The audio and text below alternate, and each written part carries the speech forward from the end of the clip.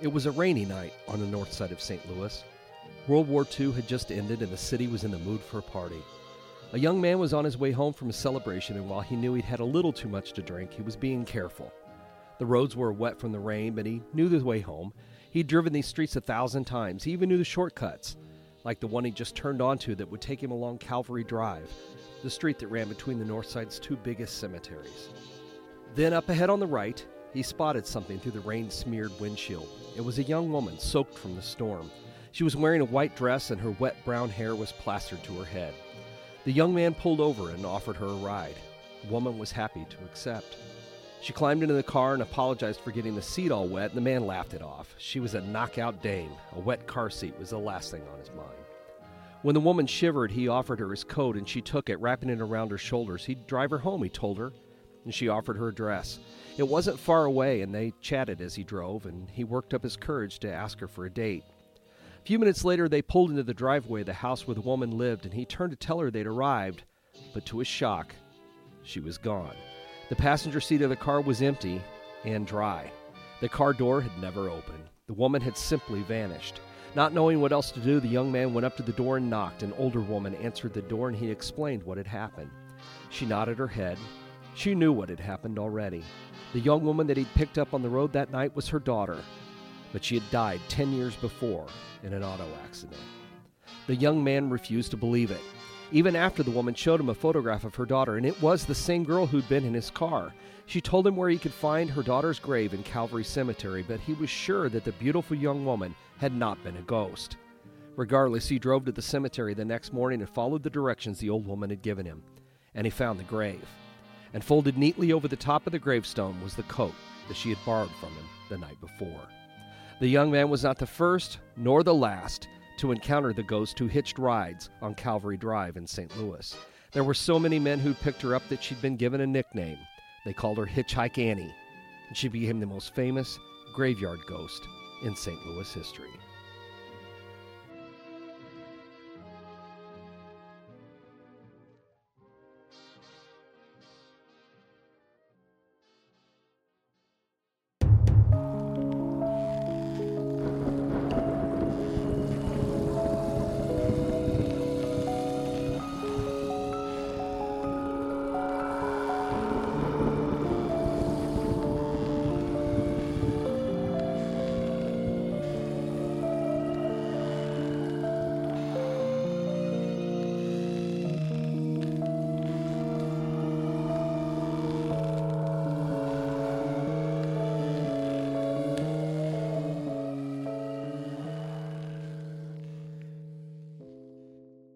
Welcome to the latest episode of American Hauntings, the podcast dedicated to the history, hauntings, legends, and lore of America's past.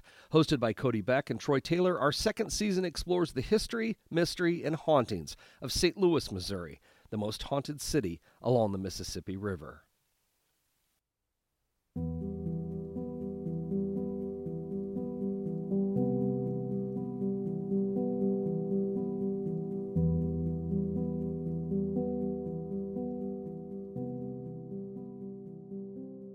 Graveyard ghosts tend to be elusive creatures. While most would fancy a misty, abandoned graveyard as the perfect setting for a ghost story, such tales are not as common as you might believe. Most ghost enthusiasts agree that a place becomes haunted after a traumatic event or an unexpected death occurs at a location. There are thousands of stories of haunted houses, buildings, battlefields, and more. And all of them seem to be linked to the events of the past that left a haunting behind. So how does a cemetery fit into the lore of ghosts? A cemetery is meant to be the final stop on a journey from this world to the next. It's not a place where bad things, things that might cause a haunting, usually happen. For this reason, graveyard ghosts seem to be different sort than those who linger at a haunted house. These ghosts seem to be connected to a cemetery in a way that has nothing to do with events that occurred during their lifetime. As most spirits allegedly remain in this world because of some sort of unfinished business in life, this seems to leave out a cemetery as a place where such business might remain undone, if that makes sense. Instead, graveyard ghosts have other things in common. They seem to be connected to cemeteries because of events that happen after their deaths rather than before. They seem to be looking for rest they can't seem to find at a place where their bodies ended up. Cemeteries seem to become haunted because of graves being disturbed, unmarked or forgotten burials, natural disasters that disturb resting places, or sometimes because the deceased was never properly buried at all. There also seem to be stories of spirits who don't want to remain in their graves, wandering ghosts who seem to want to do anything they can to get out of the place where they were buried, even going so far as to try and hitch rides with strangers. But we'll get back to that. With that said, St. Louis does have a handful of haunted graveyards, although I think it should have even more. Well, why? Because the city's two largest cemeteries were literally created by digging up bodies from smaller graveyards and moving them all over the place to open fields outside of the city limits of the day. That seems pretty disturbing to me, and yet those cemeteries are strangely quiet. Of course, that's not to say there aren't others, at least enough to make you a little nervous when passing a cemetery at night and spotting a woman in white standing by the side of the road.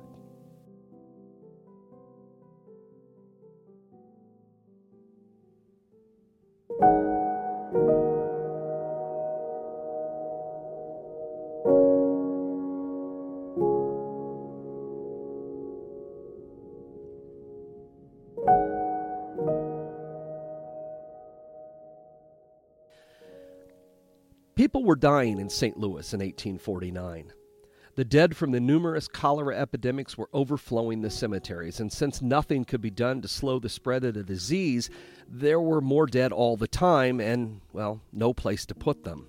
A search began for a new graveyard, one that would be outside the city limits. It needed room to expand, and it needed to be far from where people lived so the dead would not spread any kind of disease to the living. In March 1849, St. Louis Mayor John Darby and a banker named William McPherson found just the right place for a new cemetery.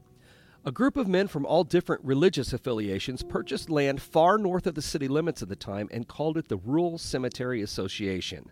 The name was later changed to Bellefontaine Cemetery, or as locals call it, Bellefountain Cemetery. The cemetery was given a peaceful park-like setting by the same landscape artist who had created famous Greenwood Cemetery in Brooklyn, New York, and he remained at Bellefountain for the next 46 years.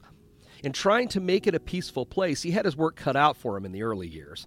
The cemetery's initial growth came from the epidemics that were claiming so many lives in the late 1840s. There were often as many as 30 burials in a single day.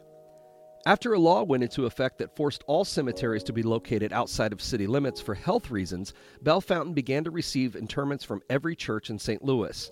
Over the next decade, as the city grew and encroached on the small graveyards that were scattered throughout downtown, graves began to be unearthed and the dead were reburied at Bellefountain. Later in the 19th century, Bellefountain became a showplace for the excess of the Victorian death movement. It's filled with statues, monuments, elaborate mausoleums, and unusual markers. It was the burial place of choice for city leaders, governors, war heroes, writers, celebrities, and the social elite. Under the trees in the cemetery's rolling hills, a visitor can find the graves of William Clark, of Lewis and Clark fame, Sarah Teasdale, William S. Burroughs, Adolphus Busch, the Lemp family, and scores of others. The burial ground is also home to a very famous bullet. On August 2, 1876, famous gunfighter Wild Bill Hickok was killed while playing cards at a saloon in Deadwood in the Dakota Territory. The bullet that killed Hickok passed through his back and ended up in the arm of a riverboat captain from St. Louis. He never had it removed. When he died, he was buried in Bellefountain Cemetery, and today, under a tree in the southeast part of the cemetery, is the final resting place of the bullet that killed Wild Bill. One of my favorite monuments in the cemetery rests over the graves of a St. Louis druggist named Herman Ludes. It's a 12-foot-tall marble statue of a young woman that's been placed in a glass case to keep it from being worn away by the weather. The story goes that Ludes was on a tour of Italy in the late 1800s and met and fell in love with a sculptor's model. The beautiful woman wanted nothing to do with him, and he returned heartbroken to St. Louis. Before he left Italy, though, he commissioned a copy of one of the model's statues. The statue was created and shipped to St. Louis, where Ludes had it installed in the foyer of his house, where he lived with his wife and children. Not surprisingly, his wife did not approve. When Ludes died, the statue was moved to Bellefountain Cemetery and placed over his grave. As a side note, I wanted to make sure and mention that Ludes' wife was buried elsewhere in the cemetery in her family's plot. She did not want to spend eternity at the feet of a woman that her husband had fallen in love with.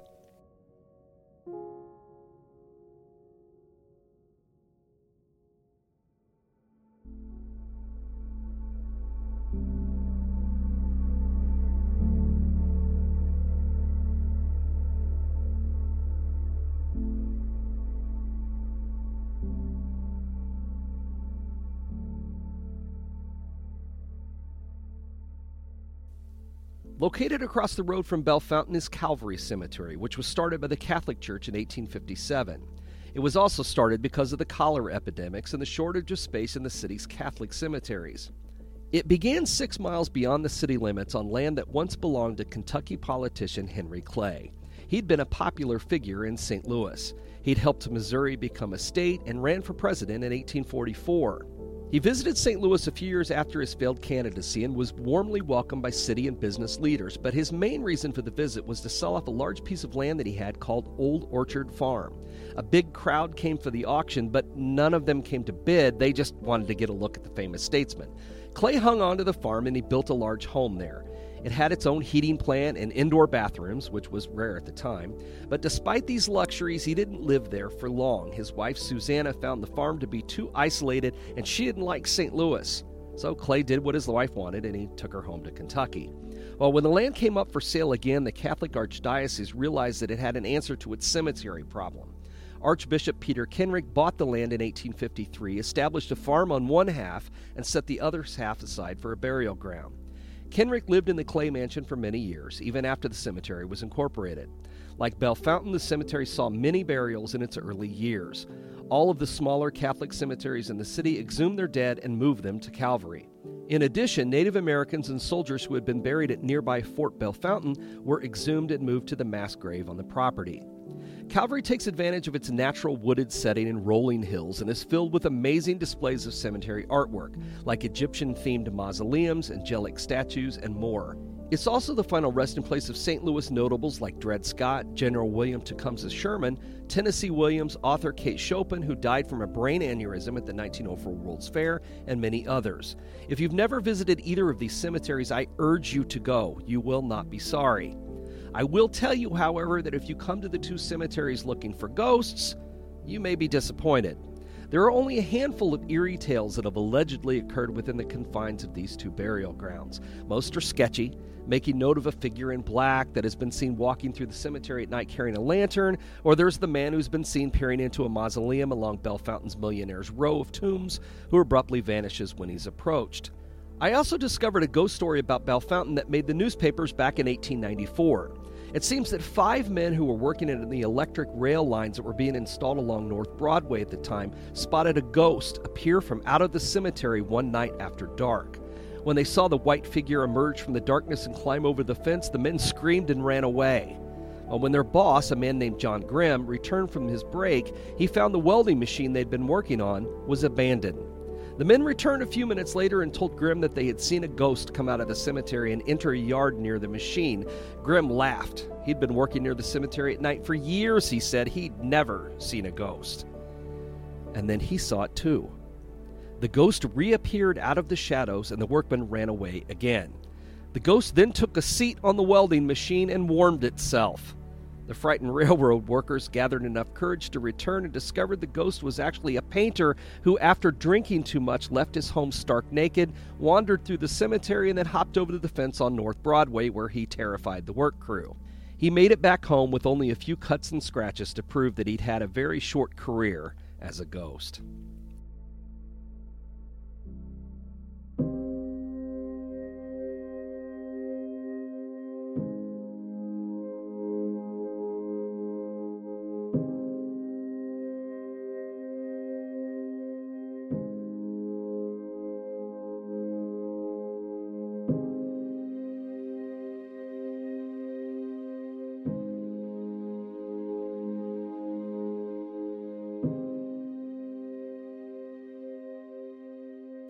But just because the cemetery grounds don't offer any ghost stories of substance, there is a tale linked to Calvary Drive, the roadway that passes between Calvary and Bellefontaine cemeteries, connecting North Broadway with West Florissant Road.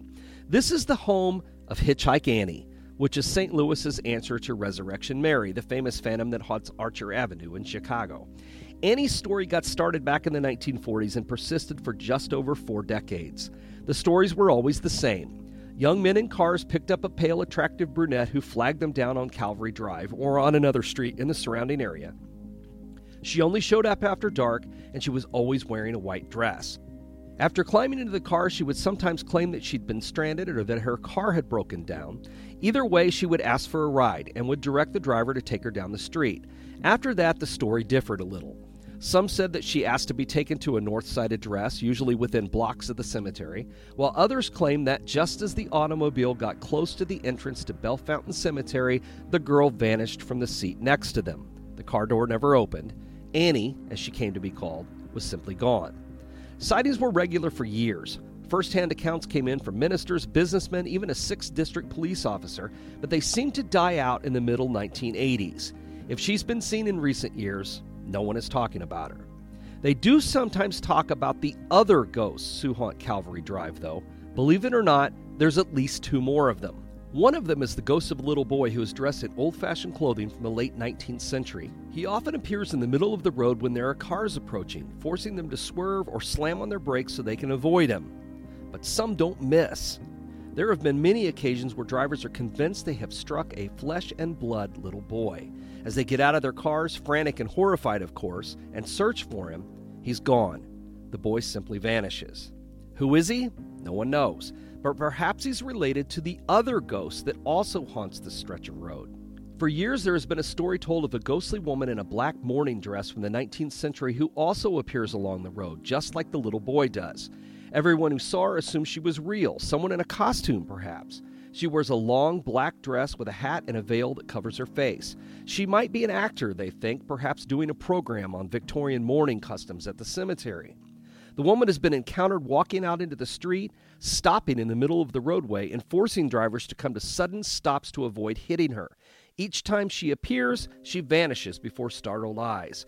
This woman's identity in life also remains a mystery. Could she be the mother of the young boy?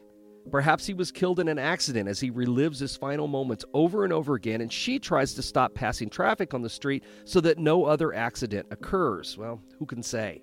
Regardless, my advice would be that if you do happen to see a little boy or a woman in a black gown go running out into the street as you travel along Calvary Drive, you may want to stop to keep from running them over.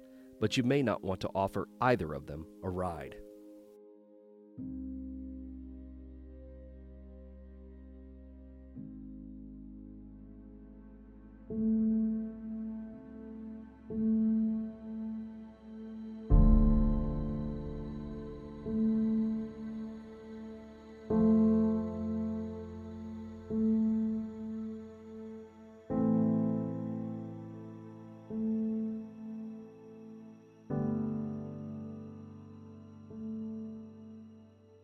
Two centuries ago, when St. Louis was still a growing community, little thought was given about the best places to bury the dead. If a family member died, it was common practice to simply bury them in the backyard. When cemeteries came into common use, there was little planning involved. They were started on a piece of land that was donated or not used for anything else, and this lack of planning led to problems as towns like St. Louis and others across the country began to expand and spread out. The dead quickly became an inconvenience. Bodies were exhumed and moved to other places. Well, usually anyway. Sometimes a few bodies were forgotten. Others were left behind out of neglect or just because it seemed like too much work to dig up all those pesky graves. Well, we've all seen the movie by now, so we know what happens when the bodies don't get moved. Located on Hartford Street on the city's south side is Roosevelt High School. In the 1840s, the land on which the school now stands was the site of the St. Louis Commons, a public space for cattle grazing, military drilling, and recreation. But it was soon put to other uses. After one epidemic after another swept through the city, officials began searching for a place to bury the dead, and the Commons seemed like an ideal spot. One section of the Commons, exactly where the high school now stands, was taken over by the German Evangelical Protestant Church, and they dubbed it Picker Cemetery. The church used the cemetery until 1901 when they closed it. A few years later, with the property in high demand, graves began to be opened and bodies were removed. Records vary, but the last bodies were apparently removed from the cemetery in 1916 or 1922, depending on who you ask.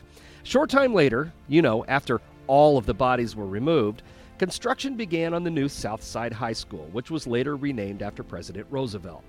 Almost as soon as the workmen started to dig at the site, they began uncovering skeletons, pieces of caskets, and buried tombstones. As it turned out, no one really had any idea just how many people had been buried at Picker Cemetery. The records had been terrible, and there were dozens of unmarked graves scattered throughout the grounds. Those were the first gruesome discoveries, but they would not be the last. As the years passed, it seemed that every time construction or renovation work had to be done, which involved any kind of digging, more skeleton remains were found. This has continued for decades with no end in sight. So is it any wonder that the high school has been plagued by stories of ghosts? Staff members and students claim that those who are alone in the building after dark will often hear voices echoing in the hallway when no one is present. The voices, they say, are easily heard, but no one seems to be able to understand what they're saying. They're murmuring, distant voices that come from everywhere and nowhere in particular at the same time. Teachers and custodians have also reported the erratic behavior of lights, usually on the 4th floor of the school. There have been many occasions where teachers and staff have left for the day, turned off all the lights, and then have seen them turn back on again by the time they get outside. Often multiple trips are made back to the 4th floor to turn the lights off again, only to have them turn back on by themselves. One custodian told a story of having been positive that the lights on that floor were off. He went downstairs and realized he'd forgotten something upstairs and returned to the 4th floor. The lights were all back on again, just moments later. He assumed that it was a problem with the electrical circuits until he walked over to the light panel and saw that all of the switches had been physically switched off. And there was no one else in the building at the time.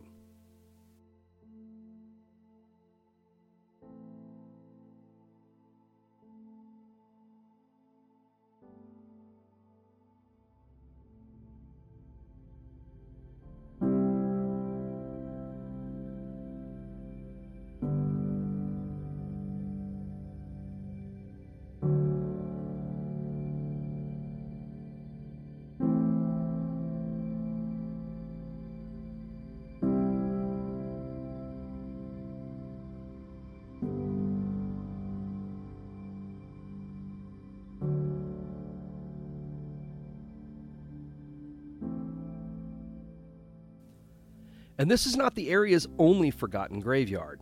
The South Main Street Antique District in nearby St. Charles is a quaint, historic area with old original buildings and a fascinating past. This small town along the Missouri River dates back nearly as far as St. Louis does, and history has left its mark on the brick streets and the cobblestone walks. History may be the reason why the town is considered to be so haunted and why Main Street is home to so many ghosts, but that's not the only reason. I believe that an old cemetery has something to do with it as well. The first settlers in St. Charles were French and arrived in 1769. A trapper named Louis Blanchet was the first to make his home here, and he called the place the Little Hills. The Louisiana Territory was owned by the Spanish for a short time, and they named the place St. Charles. Later, after it was sold to the United States, Lewis and Clark outfitted their journey west in St. Charles. Another famous explorer connected to the city was Daniel Boone, who came to the area from Kentucky in 1795. He lived south of town and built a trail, Boone's Lick Road, that became the starting point for both the Oregon and Santa Fe trails. He and his wife Rebecca were buried nearby, although Boone's body may have been secretly dug up and moved back to Kentucky, but listen, that is a whole other story. But back to St. Charles. As the town grew, most of the settlers were German. They had all heard that the area resembled the Rhine Valley back in Germany, and they wanted to see for themselves. German businesses began to spring up all over town, including a tobacco factory and, of course, several breweries. In 1821, after Missouri became a state, the first Capitol building was located in St. Charles. It stayed there for 5 years until a permanent Capitol could be built in Jefferson City. Now, lots of history means lots of ghosts, and nowhere is this as evident as along historic Main Street, which lies just a short distance from the river. This brick street is filled with antique stores, shops, and restaurants, and many believe dozens of hauntings. Where history has been left behind, hauntings follow, but on Main Street, it's not just history left behind. Before there were antique shops and wineries, this was the location of the St. Borromeo Cemetery. It was established in 1789 at what is now Main Street. Although the remains were exhumed and moved to a new cemetery on Randolph Street in the early 1800s, there were many bodies left behind, and they tended to turn up at the worst times. Every time construction was started on this part of the street, another set of bones would show up, becoming something of a nuisance. The Farmer's Home building was built in 1805, one of the first to be constructed where the cemetery used to be. Until 1856, it was the Farmer's Tavern, a popular hotel and restaurant, and it saw many uses over the years before John Dingler established his tobacco shop there in 1982. His family had been in the tobacco business since 1917, and John was a board member and president of the South Main Preservation Society and the St. Charles Historical Preservation Society. He was a man who knew his history, and he also became a man who knew about ghosts. He quickly became convinced that not all of the bodies from the old cemetery were ever found. He remembered some work that had been done a few years before when a construction crew dug into a hillside and found at least 24 skeletons that had been there since the 1700s. He also knew of places, he once told me, where unclaimed remains had been encased in concrete when new building floors were laid. He often said that every building on Main Street had a story to tell, including his own, and in his case, they were ghost stories. It was not uncommon for people to hear footsteps on the stairs or in the hallways of the Farmer's Home building.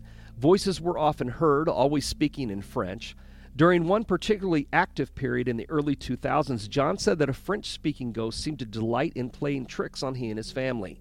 Things disappeared and turned up again in other places, and once his daughter saw a pack of cigarettes float into the air and then fall to the floor. The radio often switched stations from talk shows to music, even though the dial never moved. One day, the family heard the sound of a baby crying. There weren't any in the building that day, by the way, followed by the soothing voice of a woman speaking in French. Well, who are the ghosts of the Farmer's Home building? Well, John never knew for sure, but always believed they were spirits left behind from the St. Borromeo Cemetery. As far as he was concerned, though, they were welcome to stay at his place, just as long as they behaved themselves, he always added with a smile. Have you ever wanted to learn a new language? And I don't mean like spells or incantations to trap spirits, you weirdos. I mean like a new language that could help you start communicating with more people on this plane today. Then I need to tell you about Rosetta Stone. Look, you know the brand, you know the name. They have the expertise and a 30-year legacy, which makes them more qualified than ever to help you learn a new language today. They've helped millions of people build the fluency and confidence to speak new languages. Now, this is the part where Troy would tell me that I made some kind of grammatical error, but he's not here right now, so let's speak in tongues. Rosetta Stone focuses on speaking practice for real-life scenarios to get you ready for real conversations with real people. Or maybe you can even learn how to use some different types of Ouija boards. I don't know. Either way, Rosetta Stone can help you learn faster and retain your new language better. Honestly, Rosetta Stone really would have come in handy for season 4 of New Orleans because I know we butchered some of those French names, and I apologize once again. Now, you all know I have a 9-to-5 job when I'm not at the podcast factory, and Rosetta Stone actually helped me not make a total fool out of myself while I was in Brazil interviewing celebrities. Obrigado. And now I want to help you. So don't put off learning that new language. There's no better time than right now to get started. For a very limited time, American Hauntings podcast listeners can get Rosetta Stone's lifetime membership for 50% off. Visit rosettastone.com/today. That's 50% off unlimited access to 25 language courses for the rest of your life. Redeem your 50% off at rosettastone.com/today today. Rosetta Stone, how language is learned. Wait, by the way, Troy, where do words come from? Hey, no, don't walk away. Oh, Troy, where do words...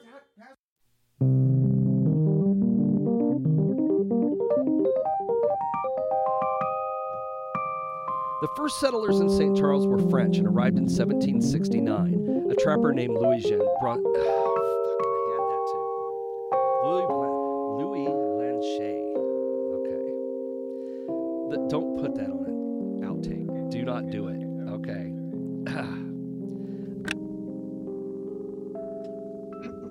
Oh, hey, don't read this like it is. Oh, I changed it. Okay, sorry. Good. Yeah, okay, mine's not. I knew that I would. Changed. Okay. Yep, I knew that I would. Fifth episode of season 2. Yes. Okay. All right. Episode 18, right? Yes. Okay. Welcome to American Hauntings Podcast, where we discuss history, hauntings, legends, lore, and all things paranormal. You are listening to episode 18, which is the 5th episode of season 2, which delves into the hauntings of St. Louis, Missouri. I'm your co-host, Cody Beck, and with me, my co-host is author, historian, crime buff, and founder of American Hauntings, Troy Taylor. Well, this was a fun one, I think. It was different. It wasn't quite as grim as you would expect a cemetery one to be, I guess. Well, I don't know. They're just... I don't know. Normally the cemetery stuff seems grim, but for some reason, I guess maybe since there's not a lot of it, You know, St. Louis doesn't have a lot of, famous graveyard hauntings that, this turned out to be kind of a lighter episode than normal. Well, see, it did. naked drunk men posing as ghosts, right.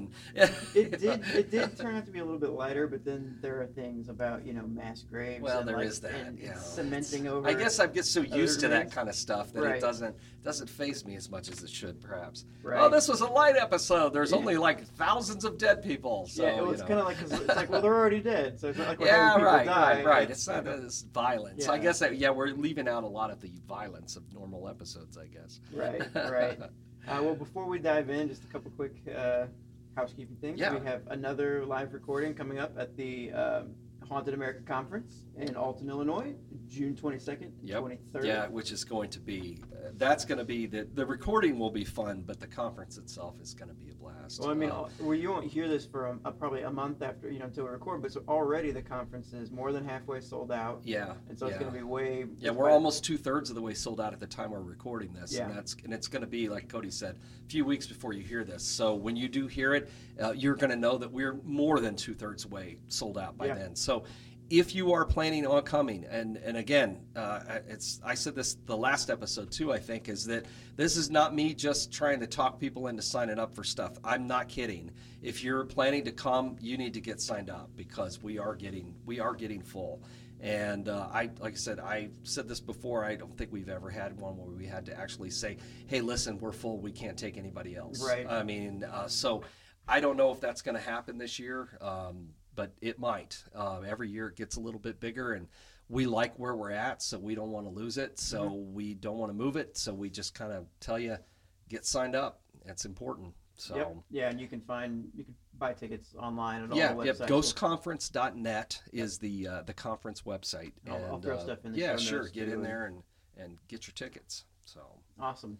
Well, thanks again for all the great response we've had to the podcast, reviews and shares. Absolutely. And, sending emails and tweets and stuff. And, if you have questions or things you want us to talk about or answer, please feel free to reach out and send us an email, shoot us a message or something. We'd love to take some kind of listener mail type stuff. And I mean, we do listen to you. I mean, we send us an email or whatever, because there's been a lot of things where I think in a recent episode we had some reason it didn't come up on the website. It didn't update right. Somebody sent us a message and told us, so we got it up there. If you would, we ask you to leave us a review on iTunes. We've had a lot of people who have discovered the podcast just because of all the reviews and stuff. I don't know how it works, but from my understanding is that if you can, more reviews you get, the easier it is for people to find stuff. And so if you like the podcast and you've got a friend who you think would like it, share it with them. Just pass it on. We really appreciate it. This is not our job. This is what we do for fun. Yeah. But it's been, I think one of the fun parts about it is getting more and more people to listen to it, because we can then interact with those people. And I think that's what's made this a lot of fun. So absolutely. Yeah. I love hearing from people that like the show, and it's been great. So thank you again. All right. You ready to dive in? I'm ready. Okay. If you're ready, I'm ready. All right. So 2 of the largest cemeteries in St. Louis are made by essentially digging up bodies from smaller graveyards, moving them together. Cholera outbreak, among other things. Well, and that was really common, not just in St. Louis. That's what happened all across the country. Mm-hmm. It started in, after Dead of Winter, I did that dinner with the dead. Yeah. And that's essentially what it was all about, was all of these, the stories about how this stuff got started. So this was all sort of fresh in my mind anyway, but not to get, I mean, you can dive really super deep in this. Mm-hmm. And I don't want to get that deep, but what the idea of the cemeteries, the 2 cemeteries that we're talking about really in the show are Bellefontaine and Calvary Cemetery. Mm-hmm. Both are what we call garden cemeteries in this country. Okay. And that started in France. It started in Paris because of the overcrowding in the city itself. Plagues and, you're talking about a city much, much older than anything here in the United States, obviously. And going back hundreds and hundreds of years, and you've had all of these bodies being piled up in churchyards 10 and 12 feet deep. I mean, they bury bodies and then they bring in more dirt so people could be buried in a churchyard, which was the custom of the time. Yeah. Well, as this stuff started to, to spread and, diseases spread and the cemeteries were falling apart, that's why they built the catacombs underneath Paris. But it's also why they began Père Lachaise Cemetery, which was the first real garden cemetery, to make it was, I guess, the answer to what we now consider a public park. There weren't any public parks back then. So the cemetery was the closest thing that you had. That's why, in the late 19th century, people would go have a picnic at a cemetery because it didn't seem odd to them at all. Because, and that's we could do an entire podcast series on, the connection that we've lost with death over the years. And in fact, if you're interested in that, April Slaughter and I have a book coming out in June called Disconnected from Death, nice. That's the subject of it. That's why I don't want to get too deep into all this. But I guess my point is that, as people began building these garden cemeteries in this country and in places like in the Midwest, as it spread west, mm-hmm. You had the one in Brooklyn, which I think I mentioned in the monologue. But there were others that were being built at the time, and those were all outside of the city limits, away from where the city would expand into. And in, say, Chicago, there were a couple of cemeteries, Rose Hill Cemetery and Graceland Cemetery, both built on the north side, both built very far from downtown. But because of some of the epidemics and things, they had buried everyone in what was then known as the city cemetery, and it was right downtown.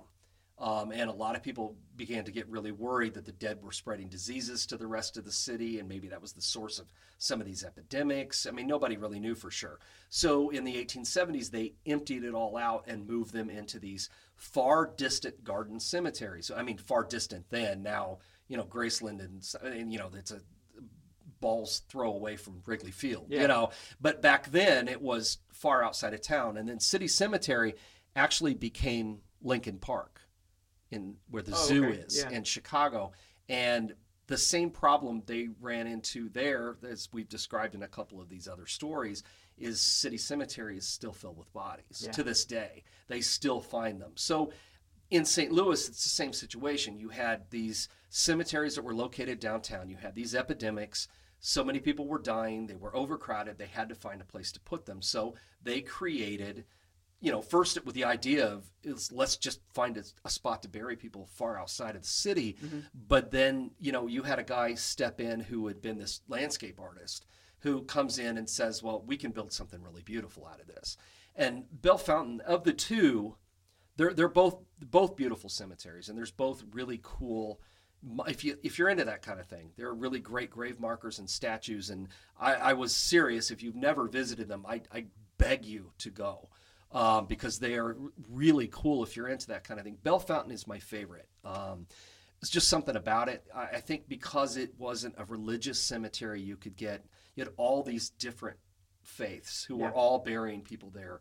There's a Jewish section. There's, all of these other different, all combined. And a lot of the art being more of a secular cemetery, you have some really bizarre, interesting art in this cemetery. Some of the statues and stuff are really amazing. And they also, the streets were all laid out in these curving paths, and they're all given names that are, very peaceful and very, heavenly afterlife kind of names. And there's a lake. I mean, there's everything he built a public park that actually happened to have dead people in it. That's essentially what it is. And it's a beautiful place. Both of them are. And but that was the I shouldn't say the fad, but that was the idea at the time, was to create something beautiful out of the landscape, before there was a parks movement, but then both of the cemeteries then went through, in the latter part of the 19th century, went through that Victorian era of celebrating death. So we went from being, kind of death was the next door neighbor because so many people died young. I mean, you had 10 kids because half of them were going to die, before they ever reached adulthood. And so people were used to death. And then we went into this period where the Victorians were romanticizing death. And, you can blame that all on Queen Victoria when she went into mourning when her husband died for 40 years, literally 40 years. All these customs were created, all these traditions were created that, a lot of people find very strange now. And we've talked about postmortem photographs, and we've talked about a lot of that. So, I'll refer people back to some of the other podcasts. But because of that, Bellefontaine especially, and Calvary, but Bellefontaine especially, is this explosion of very expensive monuments and statues like you're not going to see anywhere else. I mean, that's why I always encourage people to go there.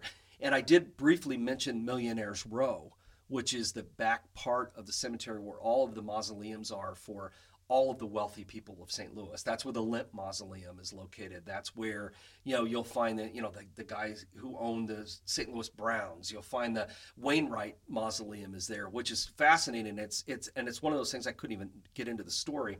Doesn't have a ghost story or anything to it. It's just this really cool monument that was created by Louis Sullivan, who was a very famous architect of the one of the guys who invented skyscrapers, essentially. So okay. He was. The Wainwright building in downtown St. Louis was one of his designs. So he created a mausoleum for the Wainwright family at Bellefontaine, and it doesn't have a name on it. It's just this square building with a dome on top. And he purposely did not put a name on it because he wanted people to have to come to the door to see whose it was.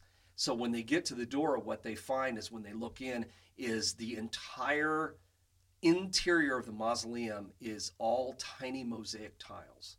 And it's amazing. I mean, it's the work that it must have taken to create the scenes of starry nights and in the dome and the heaven and angels and it's extraordinary. And so there is a lot of the stuff that came out of this time period that is unlike anything that we have today, because now, once we got into the Depression, I mean, that kind of stuff stopped.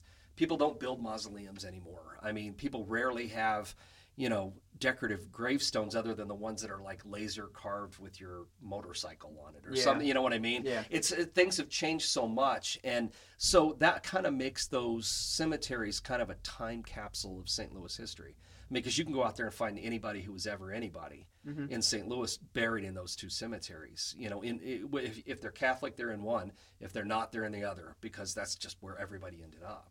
Yeah, I mean, it says we get William Clark, like the Lemp family you mentioned. General Sherman buried at Calvary. Tennessee Williams, the playwright. Dred Scott.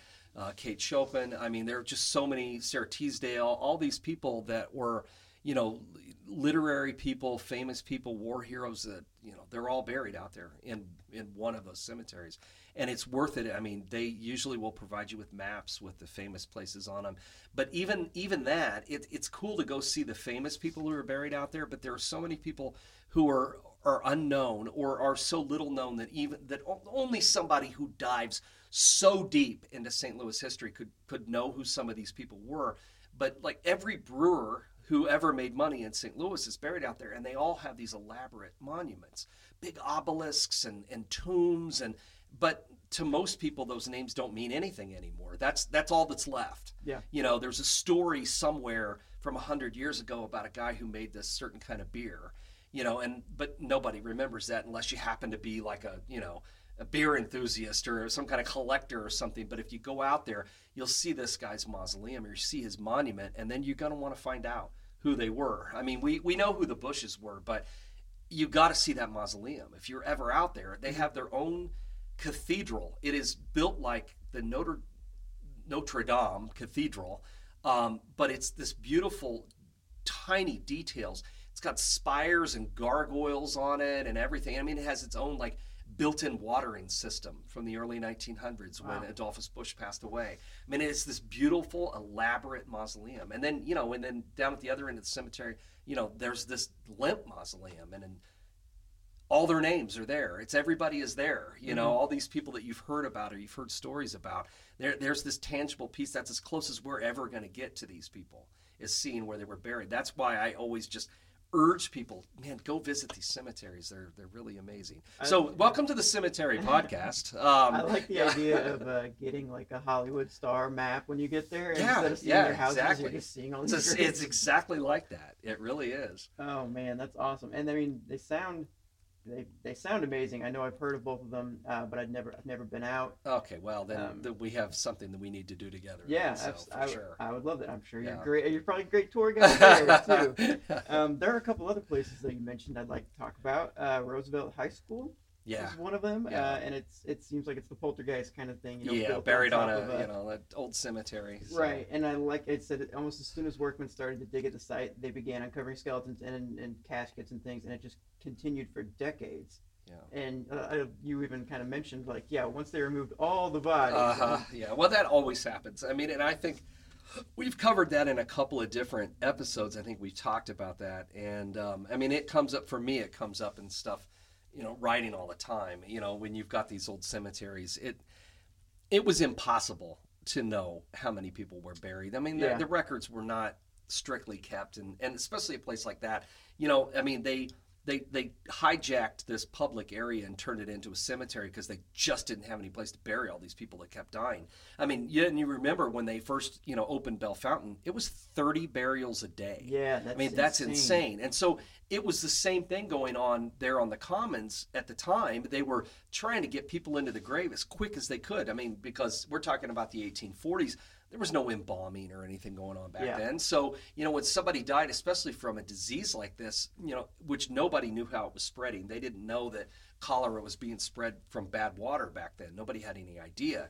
So for all they knew, just coming into contact with a corpse or breathing the air around it could make you sick. I mean, nobody knew.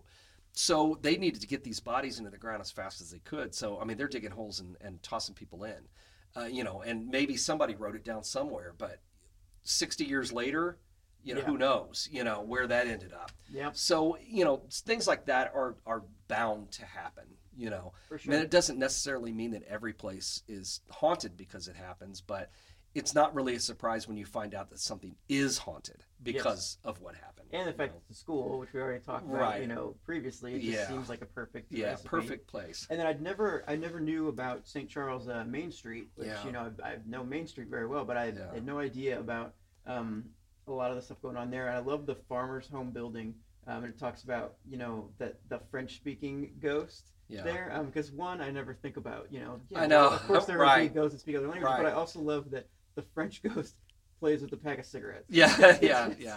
It's those fun. Well, and it makes. I mean, with everybody, probably everybody that was buried there was French. Yeah. In that cemetery, because that's pretty much all there were at the time until the first 30, 40 years of St. Charles's existence was all French, and then you had some Americans moving in after the Louisiana Territory was purchased, and I mean the Germans didn't come along until the 1830s and 40s. So by then, there probably weren't any German people buried in that cemetery. So it makes sense that the ghosts speak French. Yeah. Like you said, you just don't think about it though, because this is America. So it'd be to French people who have a haunted house, and if the ghost was speaking English, they would be very confused. So that makes sense for us here, because we think of all of our ghost stories to be these, Hitchhike Annie, or something, the girl in the car. That classic American ghost story is, the girl in the car. So that's what we're used to. So when you hear about a ghost speaking French, you're kind of like, what the, oh, well, I guess it makes sense. So and you speak about Hitchhike Annie. I keep thinking Little Orphan Annie for some reason when I hear that. I know that's not right, and I know I make jokes about it, but like, I'm just happy to have a ghost not named Mary. That's all. That makes me happy. Well, no, that's true. But I know I make jokes about it, but I would not pick up someone on the side of the road, especially next to a cemetery. Well, I don't get. I know. Well, it's a different. Yeah, but I know, and I think we talked about this too. But you're talking about different time. You're talking about. Yeah, I mean, you're not. These guys, or whoever, anybody who would have picked her up, aren't thinking about getting carjacked, in North St. Louis or something. They're thinking of, here's it's just a different mindset. You know, here's somebody stranded on the side of the road. Damsel in distress kind of it's thing. It's just like, you know, and we think back and we're like, you know, we think of all these people in the 60s who hitchhiked all over the country. Never thought a thing about it. Yeah, I mean, I've talked to people who, you know, hitchhiked all the way home from, you know, getting out of the service. I think Lisa's dad hitchhiked home from New York to Illinois, and never thought a thing about it. Yeah. Nobody thought about that stuff back then because, you know, you're coming right out of the Depression. You're coming at a time when a lot of people didn't have cars, coming out of the Depression where people couldn't afford cars. And if you had one and you see a guy on the side of the road, you should give him a ride, you know, because you didn't have to worry about the Manson family back then, you know. See, that was what killed all that, you know. The end of the 60s, you had all these horrible things that happened. People stopped picking up hitchhikers. And then, so by the time I'm, you know, getting ready to drive, you know, and you're always, don't ever pick up a hitchhiker. Well, who would? You know, it's not something that would cross your mind, but it crossed your parents' mind because they all hitchhiked. Right. You know, so in the 1940s, when you see a girl stranded on the side of the road, you're gonna stop and give her a ride. You know, so it's not, you know, it's, I know exactly what you're saying. And for us to look back in hindsight and you think, it's a cemetery. There's a girl in a white dress standing next to it with her thumb out. Okay, she's obviously a ghost. I mean, that's what we think. But in the 1940s, that would not have been what you thought. Maybe until you'd heard this story going around town for 10 or 20 years. Then you might have started thinking it was a ghost. Now, see, for myself, I would pick up a girl in a white dress standing on the side of the road by the cemetery with her thumb out. I wouldn't even hesitate unless she looked like a serial killer or something. But I guess how would you know, right? So I guess if you ever hear that my car has been found abandoned and I'm missing and it's somewhere within the vicinity of a cemetery, fear the worst. It wasn't a ghost. There you go. So. Oh, speaking of, you know, the ghosts on that road too, it's annoying enough that, you know, one of them is supposed to be a boy because I don't like the child ghost. But the fact that they stand in the middle of the road sometimes and like make you stop. Yeah, it's like a squirrel or a deer or like, you know, they try and make you crash your car. It's like the two rudest ghosts in St. Louis. Ridiculous. But yeah, it's and you know, and that's an interesting story when I heard that, you know, and there's the two different ones that are seen at different times. Mm-hmm. And, you know, is there a connection? It seems like it. I mean, I know that I kind of came up with that just thinking, you know, that was just sort of a what if, you know, what if that was her kid who got ran over by a car? Oh, and you know what I'm saying? And then so her ghost starts showing up at the place where her son died and is trying to get cars to stop. You know, I don't know. I mean, you know, it's just, it kind of made sense. It's an interesting thought. You know, I'm not saying that that's what it is, but it's an interesting thought anyway. Absolutely. And can you tell me more about, I'm jumping around a little bit, but you mentioned one of your favorite monuments in Bellefontaine, and it's kind of like some drama with the mistress. Oh, yeah, the drugstore thing. Yeah, you know, and there have been, I've heard that story disputed, and I've heard it, you know, that it couldn't be true, that it's just sort of a fanciful story. I don't know. That was originally how it was told to me. Mm-hmm. And Herman Ludes was, when I say a druggist, that didn't mean he owned a corner shop. He was more involved with a lot of different, you know, compounds and that kind of thing. He made a lot of money. Okay. I mean, enough money that he could travel and vacation in Europe, you know. So, I mean, the story always was that he met this model. However, I've also heard that, and she is the basis. I mean, when you go and look at that statue, and if you are into cemetery art, there are a lot of her around. I've seen several different photographs of the exact same model as an angel. I've seen her in various different forms. Same face, same girl. She was supposed to have been the model for a statue from the 1870s. And if that's the case, then by the time he made it to Europe in the early 1900s, she'd have been like 60 years old. So it seems unlikely. What maybe seems more plausible is that he fell in love with the statue, so to speak. I mean, it just, you know, became just obsessed with the look of the statue or something, and just thought, this is my ideal woman or something, which I could understand would piss his wife off, you know. So, but that part of the story is accurate. She's not buried there. she is buried elsewhere in the cemetery. And Man. it is said, I mean, and like I said, I've heard several versions of this, but it was said that he did have the statue at his home. And if you see it, it's massive. This thing is gigantic. It's 12 feet tall. Dang. So it's got to weigh a couple of tons. I mean, it's solid marble. It's huge. And my guess is that, you know, the story I heard was that it was in his house and it was like weighting down ruining the foundation of the house. So when he died, they were happy to get it out of there. I mean, like I said, I've heard different versions of the story, but somehow it ended up on his grave, and it is really cool. I mean, it is an amazing monument, and I just think the story is funny. You know, if there's some truth to it, and it may be like, you know, some of the other things we talked about, a kernel of truth to the story. Right. It's funny. You know, it's interesting. I don't know that he ever actually met that girl, because it seems unlikely based on the age of it. But even if so, I guess, I don't know what would be the equivalent of, I guess it would be like a modern guy having a poster of some model hanging in his workshop or in his garage or something, and, you know, and his wife hates it, you know, and maybe it's the same kind of, maybe it's the 1901 version of, you know, the swimsuit model or whatever, you know. I don't know, but it's still a funny story, and it's a fantastic monument. Whether the story behind it is true or not, it's a great monument. It's just beautiful. That's awesome. I want the job of being a cemetery statue model. That would be so right. Cool. It had to be more dashing. There's a job that is no longer a job. You know, so cemetery statue model. Yeah, they don't have those anymore. Not so much. Yeah, it's like being a mausoleum builder. Yeah, that's not really a thing anymore. So. Okay, so before we wrap anything up, I've been trying to, you know, end each show with kind of a more like question of the day type thing that I think a lot of people are, you know, asking about, or if people send us in questions. So I want to talk a little bit about graveyards in general and cemeteries, about, you know, why they would be haunted. And I know that this is the cemetery podcast. Yeah, and it might sound like a strange question up front, but when there's a couple different lines in here that I kind of wanted to go back through. And you say, as most spirits allegedly remain in this world because of some sort of unfinished business in life, this seems to leave out a cemetery as a place where such business might remain undone.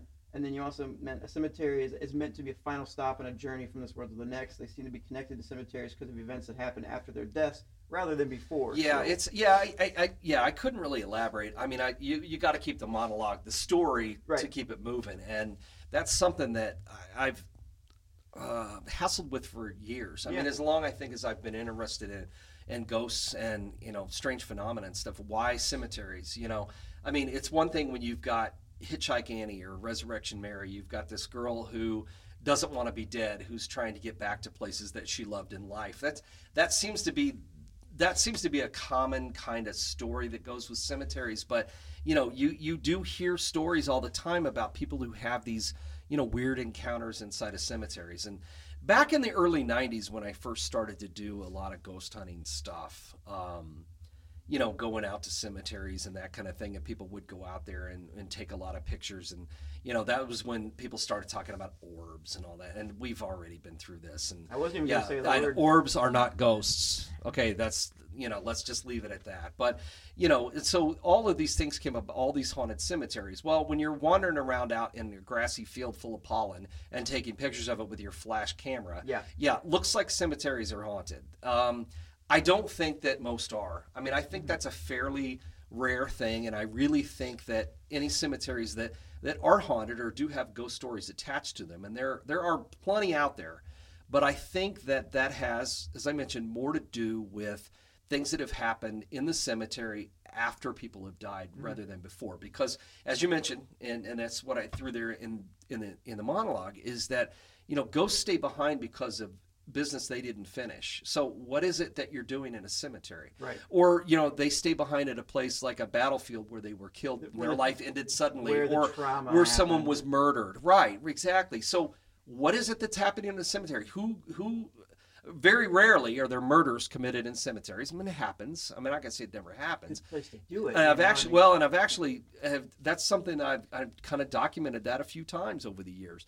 But it doesn't happen very often. You know, most of the time, you know, when a cemetery gets a reputation for being haunted, it's because of the things I mentioned about, you know, graves being moved, bodies exhumed, you know, houses built on top of cemeteries, or, you know, when cemeteries are desecrated. I mean, for instance, at Bachelor's Grove Cemetery in Chicago, that was just a tiny little cemetery out in what became forest preserve, until people started going out there digging up graves and knocking over tombstones, and then suddenly it got this reputation for being haunted because the energy's been disturbed. I mean, even if you leave out all the metaphysical ghost crap for a minute, okay? Just we don't want to worry about ghosts. Let's just talk about just energy. Okay, so you've got a place that is sitting and has been sitting all this time, and you come in and start stirring everything up. You have disturbed the atmosphere of that place. Especially in violent ways like knocking over tombstones or digging up graves. You've messed with the energy there. So it's not surprising that suddenly people start having experiences or seeing things or hearing things or whatever. But that seems to be something that happens quite a bit, or natural disasters that do the same kind of thing. And that's when you start getting cemeteries that are alleged to be haunted. That was interesting when you talk about the natural disaster. I never thought about that, like a tornado. Or flood. Floods seem to be a big thing too. They come in, they knock over gravestones, unearthed graves. You never know what's going to happen. So suddenly you get all these weird things that are taking place after the energy has been disturbed. So I mean, I think that really is the majority of haunted graveyards. I mean, there are plenty of good stories that are isolated events, of murders in a cemetery or a woman who haunts her grave, or, you get that kind of stuff. But I think in general, speaking on a wide sense, I think those are the reasons why cemeteries, become known as haunted places or ghostly places, and they're spooky. To a lot of people, it's a spooky spot. So it's great fodder for urban legends, and or for any kind of legends or lore, because the cemetery is, nobody wants to. It's the one place nobody wants to go. It's fun to go out and explore, and I'm urging people to go out and see these cemeteries for all the artwork and the design that's there. But who wants to become a permanent resident? Nobody does. So that is the spookiest place that you're ever going to find, is an old cemetery. Not necessarily because it's haunted, but boy, does it sure seem spooky. Right. So. And you have a pretty good story if people want to listen to our episode 11 when we talk about Halloween and stuff. Right. You have a good... My own personal ghost story. Yeah, so I urge you to go check that out. That's a good story.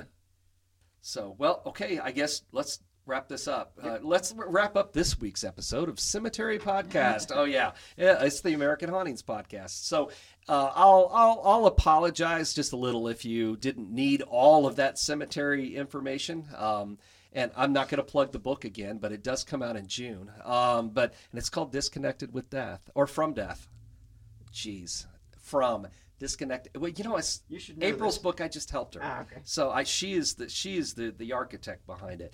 It's Disconnected from Death. But anyway, but thank you. Thanks thanks Cody for tolerating he'll probably edit all this out. You probably won't even hear most of this. Troy's going to talk for 2 minutes. Yeah, I actually talked for an hour and a half on nothing but cemetery artwork. So if you didn't get that, blame Cody. It's his fault. So anyway, but thank you again for listening. Thanks for all your reviews and for supporting the podcast. It has been a lot of fun, and it gives us a chance to do stuff that we would not ordinarily get to do in our day-to-day. I mean, I'm probably closer to it day-to-day than you are, but even so, this is not something I ever envisioned doing. So it has been a lot of fun, and I'm enjoying it.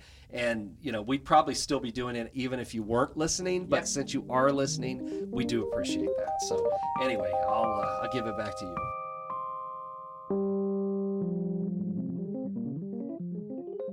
The American Hauntings Podcast is a way to combine historic record, folklore, science, observation, and imagination to uncover more about America's most haunted places, including St. Louis, Missouri.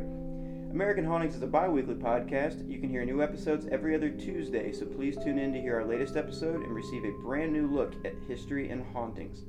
You can learn more about our podcast and find new episodes on iTunes by searching for American Hauntings or by going to AmericanHauntingsPodcast.com, where we also have links to some of Troy's books, as well as information about his upcoming ghost tours, events, and haunted happenings. As for your host, you can find me on Twitter and Instagram at CodyBeckSTL or at CodyBeck.com. You can find Troy on Instagram at TroyTaylorGraham, on Facebook at the Troy Taylor Author page, or at AmericanHauntings.net. This episode of the podcast was written by Troy Taylor, and it was produced and edited by me, Cody Beck. Some of the music in this episode was written and recorded by Charlie Brackus at Lighthouse Sounds in Alton, Illinois.